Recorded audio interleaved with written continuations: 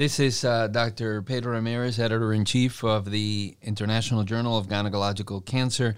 And today I have the great pleasure of speaking with Dr. Rob Coleman, who is the primary author on the GOG 213 trial that has just been recently published in the New England Journal of Medicine, evaluating the role of secondary cytoreductive surgery in patients with platinum-sensitive ovarian cancer. Certainly, this is absolutely a pleasure to speak with you, Rob, here.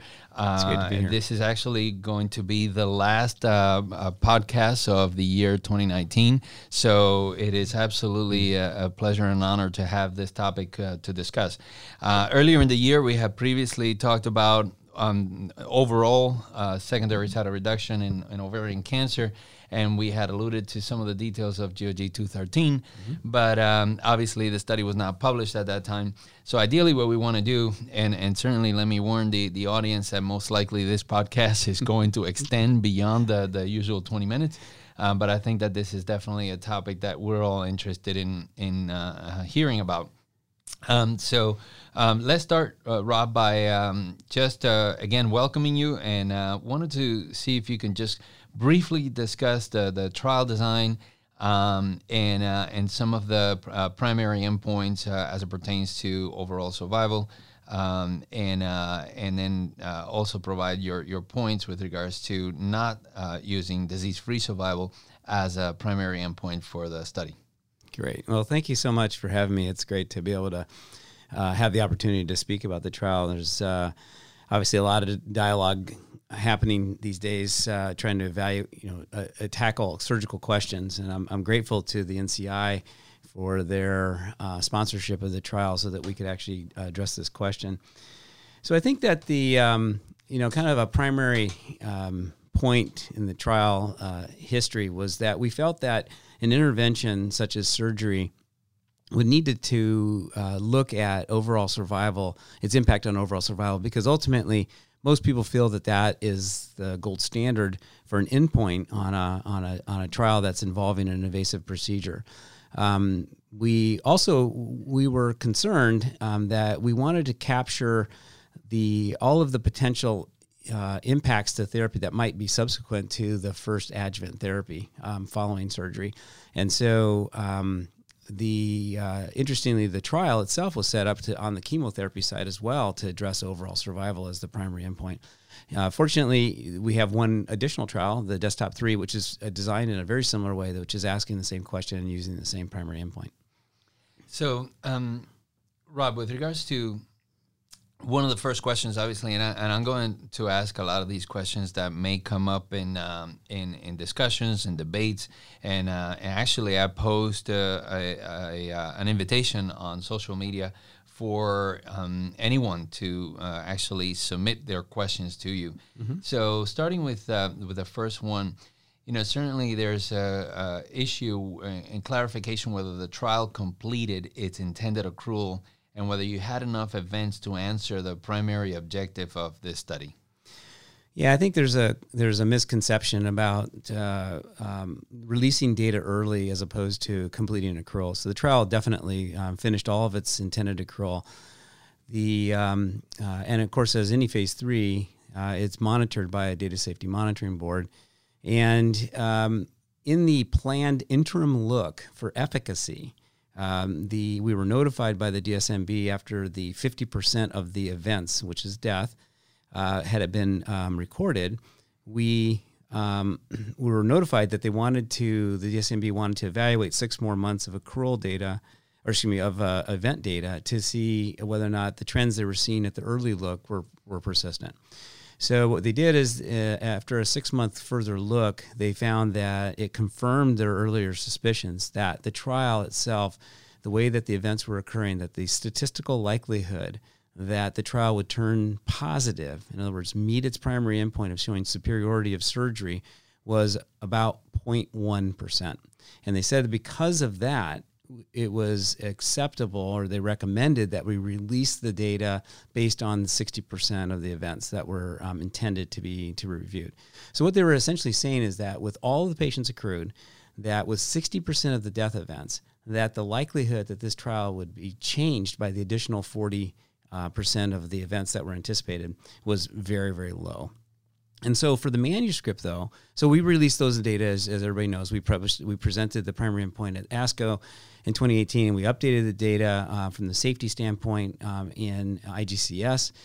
But in preparation for the publication, we actually did another data lock. So we looked at now April 2019 with about 80% of the events of the 100% events, 80% of that of those events.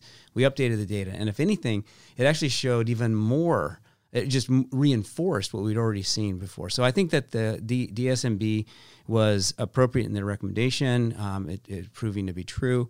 We'll continue to monitor the events as they come in, but that's what's in the paper is actually a fairly mature analysis for OS. So, Rob, one of the other arguments that has come in is the issue that perhaps the study took too long to complete, and that this might have impacted the results of the study, particularly given the changing options for consolidation therapies and therapies given at the time of recurrence. So what are your thoughts with regards to this comment? Well, I think that, most people will understand that doing a surgical trial is a trial that does take time. These are, even though the trial is randomized, there is inherent investigator bias as to who they think are good candidates for randomization. So the accruals came in slower than the chemotherapy, but part of that was also because the eligibility criteria for participating on the surgical randomization was that the patients could achieve a complete gross resection. So if you think about the pool of patients that are coming in with recurrent disease, there's obviously it's a relatively small subgroup that come in with very isolated disease or a disease that's felt to be amenable to a complete gross resection. So just that fact alone is why it would take longer than you'd expect for a chemotherapy, randomization. But I do think that that duration of time for this kind of study does bring into the relevance of adjuvant therapy. And I think that what we've seen now over the last really only about 5 years is that there has been multiple new approvals for drugs that are given to patients that have platinum-sensitive recurrent disease, probably the most prominent of which is the PARP inhibitors, which many of these patients who are still alive may be experiencing as part of their treatment options as considered standard of care. Now, I'll just remind everybody that the first analysis of GOG 213, the chemotherapy objective, was assessing the role of bevacizumab added to chemotherapy, and basically showed, as it did in OCEANS, which was looking at it added to gemcitabine and carboplatin, that it improved the progression-free survival, and then GOG 213 it actually increased overall survival. So I think that the standard had migrated during the conduct of the trial, but interestingly, when you look at the patients who went on the surgical objective, over 80% of those patients actually received bevacizumab as part of their standard care on both arms. So what we're talking about is that the group of patients that are on GOG 213 under the New England Journal of Medicine paper only includes a small number of patients who were not randomized to the bevacizumab as part of that initial participation in the trial, which involved both a chemotherapy randomization and a surgical randomization. So I think that this is probably one of the major drivers that we'll see in this particular trial, is that the adjuvant therapy was really what we would consider standard of care today, and it was used in over 80% of the patients that participated on the surgical arm. So, Rob, actually, that brings up a good point to actually bring in the question that came in through social media with regards to the sponsorship of the trial. And of course, obviously, surgical trials today are exceedingly difficult to conduct, as there's not as much industry support as there is for therapeutics trials. So one of the points or criticisms that was raised was, well, of course, it's not going to show a difference because this was a study that was sponsored by a pharmaceutical company. Can you provide your thoughts on that? It'd be interesting to see how the pharmaceutical sponsor made surgery different between the arms. But what I would say is that this trial was actually sponsored by NCI. That's why we did this through the GOG. It was bevacizumab was provided to the NCI under a research contract called a CRADA agreement, which extended across multiple different disease indications. So we're also very grateful to Genentech for providing the bevacizumab to study participants who could get access to the drug without, off of a disease indication, because that didn't come until 213 was actually completed, which was part of the reason why that drug became available. So this was just to be clear, this is an NCI-sponsored trial. So the choice for the adjuvant therapy was left to the investigators once the chemotherapy objective was addressed. And so actually it's quite good actually that we were able to have a study that's very contemporary because it's including current standards of care. So then that brings us to another point that obviously comes up, and we've seen it from the LAC trial, when surgeons don't like the results that they see in a study. Yeah. Obviously, one of the first claims is, well, you didn't pick me as the surgeon, so therefore, you didn't get the appropriate results because, obviously I'm such a skilled surgeon. So obviously that's editorializing a bit from the feedback on the LAC trial, but I think certainly this is coming up again in this trial, and this was actually a recurring theme in some of the questions that we received from social media. The question of, did you pick the right surgeons? How did you select the surgeons? How were the sites selected as it pertained to surgery? Which, certainly some would claim that a 67% complete gross resection is too low. And certainly some would argue that that's pretty much actually the standard rates that one would see even from high volume institutions. So again, to your opinion regarding the surgery quality. Yeah, so you're right. This does come up a lot. It kind of reminds me of that Geico commercial where they say, do you know Dr. So-and-so? Oh, yeah, he's okay. Yeah, when you talk about surgeons, they all believe they're in the tail, right? They all believe that they're the best particular person. So, but when you do a study that involves a population of people who everybody believes that they're the best, you can't have a bell-shaped curve. Nobody says, oh, I'm okay. I'm just okay. So, so I think there's a little bit of fallacy in that. I think that people feel that they, who their whole life is dedicated to the role of surgery in any solid tumor, do feel that they have a special skill set. We specifically address this population of patients based on the mountains of retrospective studies that showed that patients who went to the OR and got an optimal cytoreduction, which was defined as no gross residual, did the best. And so we designed the trial to allow the physician to use in their own hands the ability to identify patients that they could get to a complete gross resection. So this wasn't just a global criteria. I left it up to Dr. Pedro Ramirez to say, in my hands, I can get that patient to a complete gross resection. So we left it up to the investigators to address that point in their own practice. So what you saw in 213 is a committed group of gynecologic oncologists who are participating in the network of the GOG, now called NRG GOG, who under their own skill set were taking patients to the OR with the intent that they could remove all of their disease. Now it was randomized, so that they picked their candidates and then they were randomized to no surgery versus surgery. So this is taking the physicians who think they can operate well and then allowing them to randomize their patients in either direction. So I do think it's very relevant. I think that there have been other studies like the Desktop 3, which has come up with criteria. That criteria was identifying a similar goal.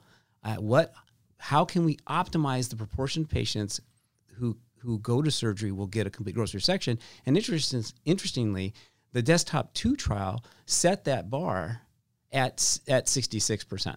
So using the physicians to pick their own patients without any gross criteria, they still got into the same space that would have been considered acceptable from the Desktop 3 trial. And Rob, one of the other questions that has come up is that some might argue that this study is not really representative of North America or Europe, as nearly half the patients were from South Korea. What are your comments regarding that?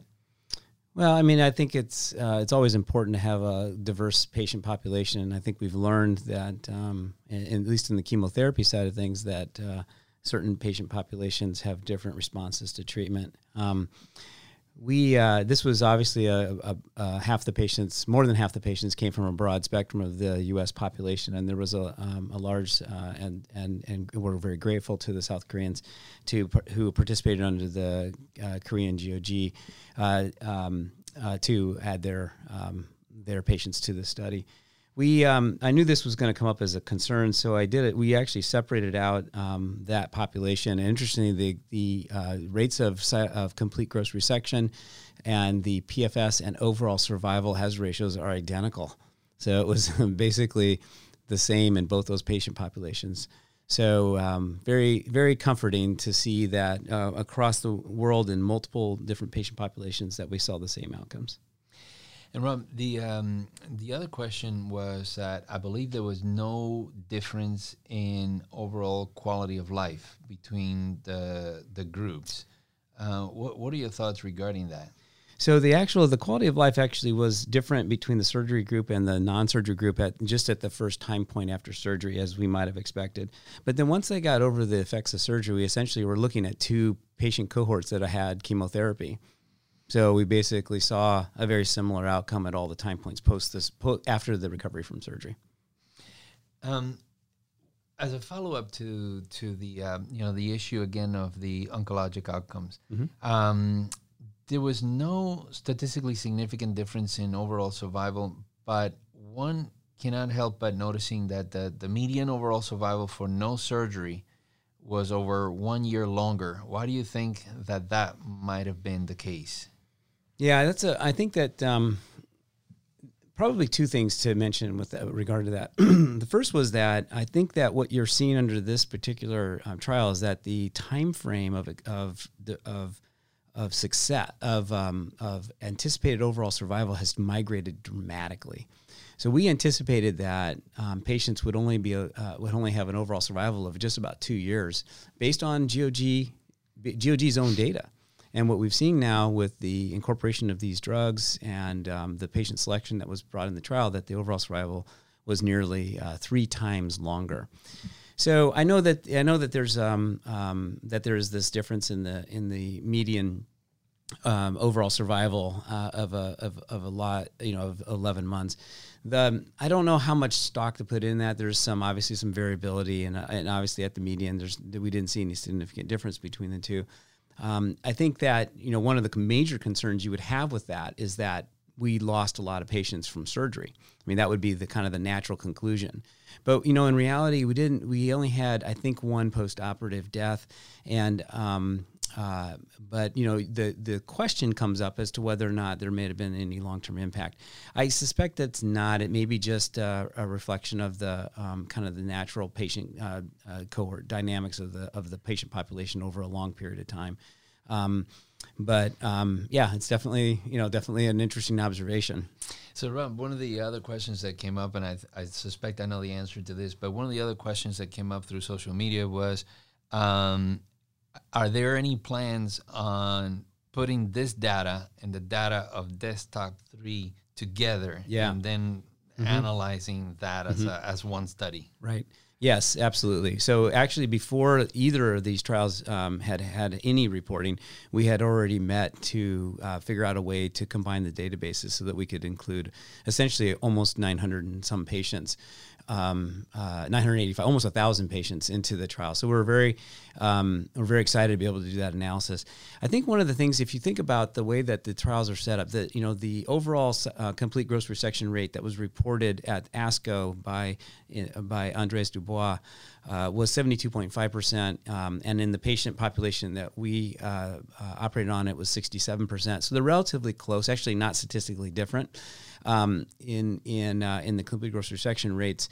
So my sense is that the differences between these two trials really focuses on the adjuvant therapy. So in GOG 213, over 80% of the patients, as I mentioned, got bevacizumab in combination with chemotherapy, which, as you know, increases PFS, and in 213's domain actually increased overall survival. In desktop 3, the proportion of patients who received bevacizumab as an adjuvant therapy as their next line of therapy was about 20%. So there's about a 4-fold difference in the use of that drug between the two cohorts. And that may have an impact on progression-free survival. It's hard to know. But I do think that if they have the same post-progression survivorship that we have, it's going to be very difficult for that to continue on as a measurable difference. But, we'll see. And so ultimately, if we see one that's positive, one that's negative, we'll be able to combine the two and actually do a deep dive into the patient characteristics where we might be able to find a subgroup where it works. And when do we anticipate Desktop 3 to be published? So yeah, I know that they're still waiting for events. So it's interesting, right? So we released ours early, not having met all of the events, even as of April. So if we were waiting for 100% events, we'd still be waiting too. So I think they're seeing basically the same effect that we are. What I've been told is that they hope to have results to present at ASCO in 2020. Okay, so one of the other questions that came up again refers back to the issue of the impact that bevacizumab had on the results of this trial, and the question specifically was on the impact of bevacizumab on the effect of surgery. Remembering, this is quoting, the potential interference of bevacizumab with tumor burden, with dose-dense schedule and routine and route of administration. So I think that for us, at least in GOG 213, the proportion of patients who had surgery and did not get bevacizumab is a very low number. So the confidence intervals are quite large. I think it was a little interesting to see how that survival curve was so inferior compared to the patients who got bevacizumab. I don't know what to make of it. I hate to put too much emphasis on the subgroup analysis. It certainly was not powered to address that question, nor stratified to do a formal hypothesis testing. What I would say is that if you look at the trial in a whole, since over 80% of the patients got bev in both arms, you're really looking at a not so much a chemotherapy question, but really a surgical question in 2 patient cohorts. Another question that came up was, and I think you spoke a little bit about this, but I think it's important to address this because I think that certainly a lot of people tend to get caught up in the issue of the methodology and the statistics. And the question says, what are your thoughts on the impact of amending the study with creative statistics and methodology? That's quoting the question. I'm trying to figure out what they mean by amending the statistics. We never changed the statistics per se. It was easy because it was left to be overall survival. And I think if they're concerned about releasing the data early, I think I addressed the question about the DSMB and releasing the information to the investigators. We amended the trial after the results of GOG 213's chemo objective to allow for physicians to choose bevacizumab with either of its 2 parent chemotherapy regimens for which we had phase 3 data. So they were allowed to use gemcitabine and carboplatin plus or minus bev, and they were allowed to use, which was the Oceans trial, and they were allowed to use paclitaxel carboplatin plus or minus bev, which was GOG 213. So both of the options that were left up to physicians were considered standard of care options. And that was amended because it would be very difficult to put a patient on an already known inferior doublet when they were both already in the public domain and approved. So your thoughts on this question, and again, I mean, actually today we have the podcast from Ignaz Vergote that was released on the impact of HIPEC in ovarian cancer. So as it relates to that, there was a question that was submitted with regards to what would have been the impact of HIPEC on this trial. Well, I mean, I think, we're completely speculating here, but let's say HIPEC is effective. So then, I think if you were randomizing between surgery and no surgery and then randomizing HIPEC versus no HIPEC, I think you would, that would be really the only way to address that question. But if everybody's getting HIPEC, whether you do it with a cytoreduction or not, I mean, you're essentially, doing a trial that's looking at the impact of the surgical resection. So if people believe strongly that HIPEC has to be given, in the situation with complete cytoreduction, then I would say go ahead and study that question. But you have to do it appropriately powered and to adjust for all the variables for which these patients are going to get. And again, if you're using overall survival and patients are living 3 years past their HIPEC surgery exposure, you have to be pretty confident that all of the subsequent therapies, including patients that get surgery and get PARP inhibitors and bevacizumab multiple times and new drugs that come along the way, are somehow going to preserve that benefit. Yeah, and I think it's also, it has to be highlighted the fact that, certainly, although obviously we come up with many questions after these large randomized trials, after the results are published, and then claiming that the study is not ideal because it didn't answer that particular question, obviously it's an unfair charge to the study and to the study design, because that was not the question initially. So therefore, that it's an open entry for another trial. You speak in the manuscript about 3 key elements that we should keep in mind when interpreting the results of the trial. And I was wondering if you can give us some details as to, or expand on those 3 key elements that you referred to in your discussion. Well, I think probably the key here, we did talk a little bit about the bevacizumab role and how that might impact subsequent therapy. And we talked a little bit about the prolonged or underappreciation of how long patients live. And that's really a reflection of the power that you would have to design a trial to account for that post-progression survivorship. And it would really be substantial. I think if we were looking at the difference in the PFS that we saw on either Desktop 3 or in GOG 213, we would have needed somewhere on the order of about 5,000 patients to address that particular question for overall survival, because patients are living so long after their first progression. So I think that it's interesting. I think that I addressed a little bit about the subgroups that we don't know about, and I think probably the most critical one to think about in this setting is what is the impact of therapy on patients who are BRCA positive, or even to extend that even further as HRD positive. Now, all these patients got platinum-based chemotherapy, and they also received, a large proportion of them also received bevacizumab. But it does raise the question as to whether or not, surgery has a role in the super sensitive, chemosensitive patients, which we might think about as a BRCA patient population. So I just want to bring back, what exactly we showed in this trial. We took a hypothesis that was brought up from mountains of retrospective studies to address overall survival with the intent of assessing the best therapies that we have at that time. And when you set up a trial with this idea, you have it's expected that along the way more information will be gained that will help to develop new hypotheses, as we talked about before.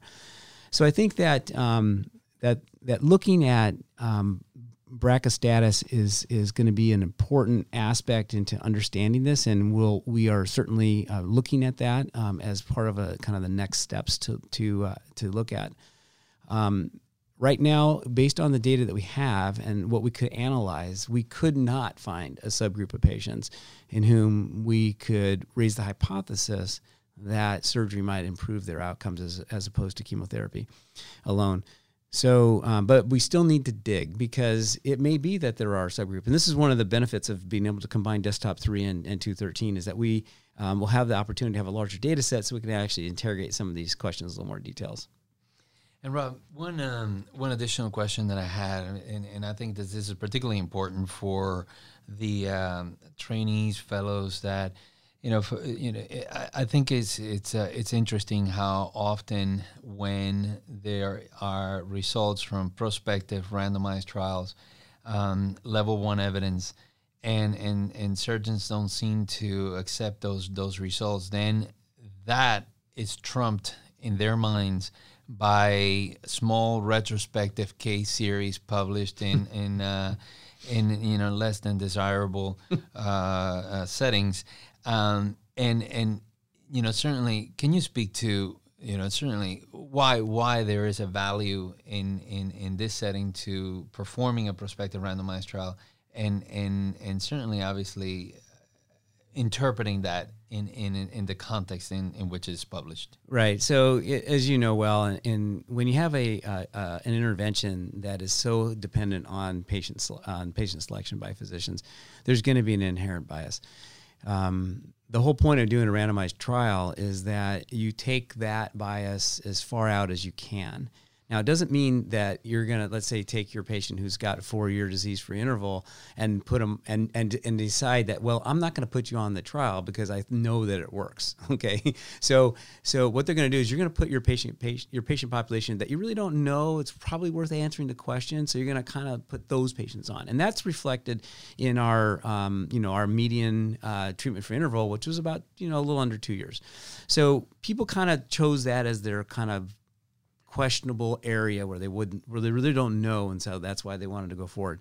But when you look at your own retrospective data and then you say, well, listen, and over that same time period, these are the patients we gave chemo to. Well, you've already made a decision to either to operate or to not operate. So you've already been influenced by something that you hold dear that you think is going to impact patients.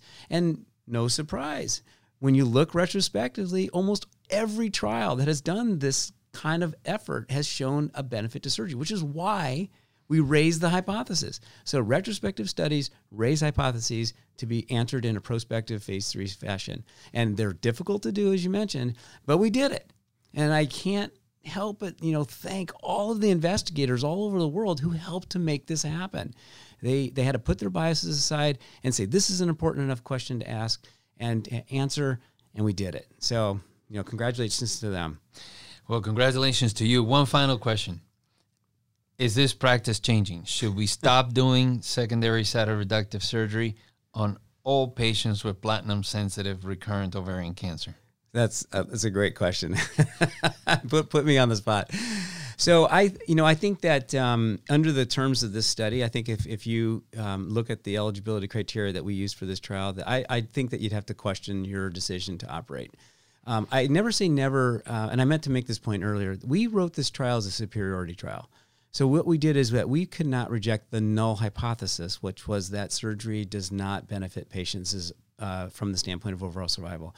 That's different than saying that it's equivalent or inferior. Those trials would be much bigger. So I don't want to over-interpret a negative superiority trial. But I do think that the way that the curves look and the way that where the hazard ratios lie and the lower limit of the 95% confidence interval being at 0.97, that you have to really question whether or not if a patient would have otherwise gone on this trial, why you would operate on her. And so I do think it's practice changing. As you know, we have made a decision to reevaluate all those surgical cases in a multidisciplinary setting. I think if new data emerge that there are subgroups that we need to evaluate, then I think we'll ask that question and try to prospectively address it as well. Rob, congratulations. This is a fantastic achievement. Congratulations for all this hard work, dedication, and persistence. Thank you. Thanks for having me.